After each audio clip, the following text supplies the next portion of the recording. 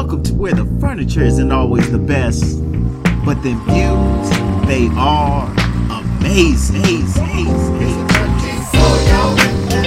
It's a 13 for y'all. It's a 13 for y'all. It's a 13 for y'all. It's a 13 for y'all. It's a 13 for y'all. It's a 13 for y'all. It's a 13 for y'all. Welcome, ladies and gentlemen, to the break room, brought to you by the 13th floor, where the furniture isn't always the best, but the views are amazing. I am your host today, Coach K, and as you know, we're here in the break room where we break away from all things that don't benefit us, from all things that belong to somebody else. And speaking of that, this particular episode, I've thought long and hard about it, and what is it that I could put out there for you guys that people are just going through? And if you are watching or listening to this via one of our audio platforms by the way of iTunes, Google Play, SoundCloud, iHeartRadio, some of the other platforms there's so many I can't even remember. But if you can't see me, I'm in a room full of records. If you can see me, well, good. You see all the records. You see that gentleman back there. I won't mention his name, but there's a gentleman in the room behind me, and he's doing his thing. But really and truly, what I want to put on you guys and ask you this week on this edition of the Break Room, what is the generational baggage that you are carrying? Let me rephrase the question. Let me say it again. What generational baggage are you carrying with you that doesn't belong to you? So while you think about that and try to figure out what in the world is generational baggage, right? So I want to take you through some scenarios. So imagine you get in a car with somebody and they're listening to the radio and the music that they're playing. You're like, what in the world is that? Like, that's terrible. I don't want to listen to that. But that's the music that they chose. So they're playing it. Imagine that you go back in the day, or for those of you that are young enough, you go now to your grandparents' house and they still have a record player like what I'm doing, but they only have a limited number of records because the rest of them were spoiled. And you start putting on record after record and you're like, man, what in the world is this? This isn't me. I can't listen to this. I don't want to do this. Well, for a lot of us, this is what we're doing every single day with our life. We're taking somebody else's music and we're trying to play it because we think that we have a duty and an obligation to do so. And the truth of the matter is, if you don't like it and it's not your music, what are you playing it for? So I'm talking to you in this musical metaphor. And for those of you that don't know, I also go by the tuner because I help people tune out the noise in their lives. And I'll give you an example, right? I'll use myself. So for me, I grew up with my mom and my grandmother for the most part, right? So my dad, he wasn't in the picture very early in life.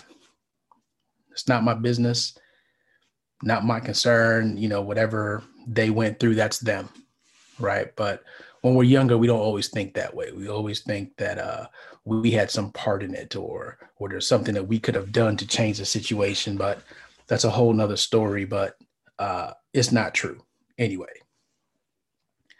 In this particular instance, though, because my dad wasn't there, there's repercussions of that, right? There's reverb in the music, if you will.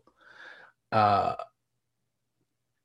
only are my parents separated, divorced, whatever they were, but here I am basically being raised by my mom and my grandmother. So what's the reverb of that? Well, now the pressure that puts on me is, as a father and a husband, is because this happened in the generation before me, I now feel additional pressure to break that generational curse.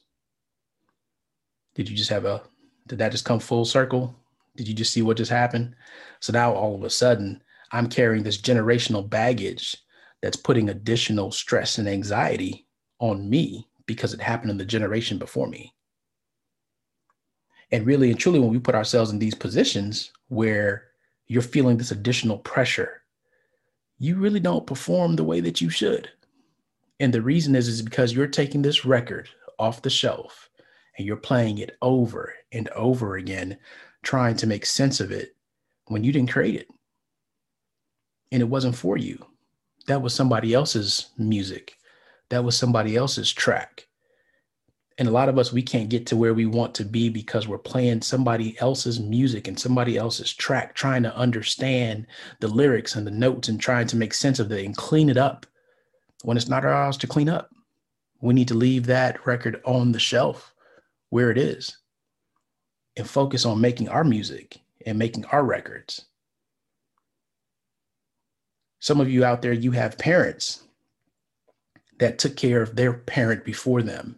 And because of the way that things happen in the family now, the length of time that they took care of that parent, they've lost themselves because they were so immersed into the music of their parent and taking care of them and providing for them for long periods of time that now they're still playing the records that your grandparent was playing or their parent was playing. And now they can't find themselves because they've lost touch with their music and their records. We got to make a pivot, folks. We have to take that off the player and start to play our own music, make our own music, understand our notes, understand our lyrics. Because when we try to understand somebody else, or when we feel like if I act this particular way, to keep the metaphor going or the symbolism, I'll say, if I play this music like this person did, I will find that level that I'm looking for. I will find that success that I'm looking for. Not true. Because you're here to play a specific genre of music. You're here to play a specific note. You're here to, with your own rhythm that nobody else can play that way but you. Nobody else can make that. That sound will never be created by someone else. Just like when you move on, when I move on, I can't expect that somebody's going to take up what was supposed to be my music and play it the way that it was intended or to the best audible quality that it could have. So I'm talking to you about music right now, but I'm not really talking to you about music. I'm talking to you about your life. And you being able to change the record, you being able to change the radio station. For the younger listeners, you being able to change your streaming service or what it is that you're playing right now. So get rid of the generational baggage, the things that don't belong to you. Go take an audit of it. Somebody will pay you for those vintage records. If you want, write a book, do something, but get it out of the way. Get it out your system. Move on to something bigger and better because there is something bigger and better for you in the form of your music, your life, your lyrics, your tunes, your genre. Not going to keep you all long this week. Just wanted to drop that on you. And as you start thinking about the rest of 2021, how much lighter might your journey be if you drop some of that generational baggage? I'm Coach K, and this has been the Break Room, brought to you by the 13th Floor, where the furniture isn't always the best, but the views, they are amazing.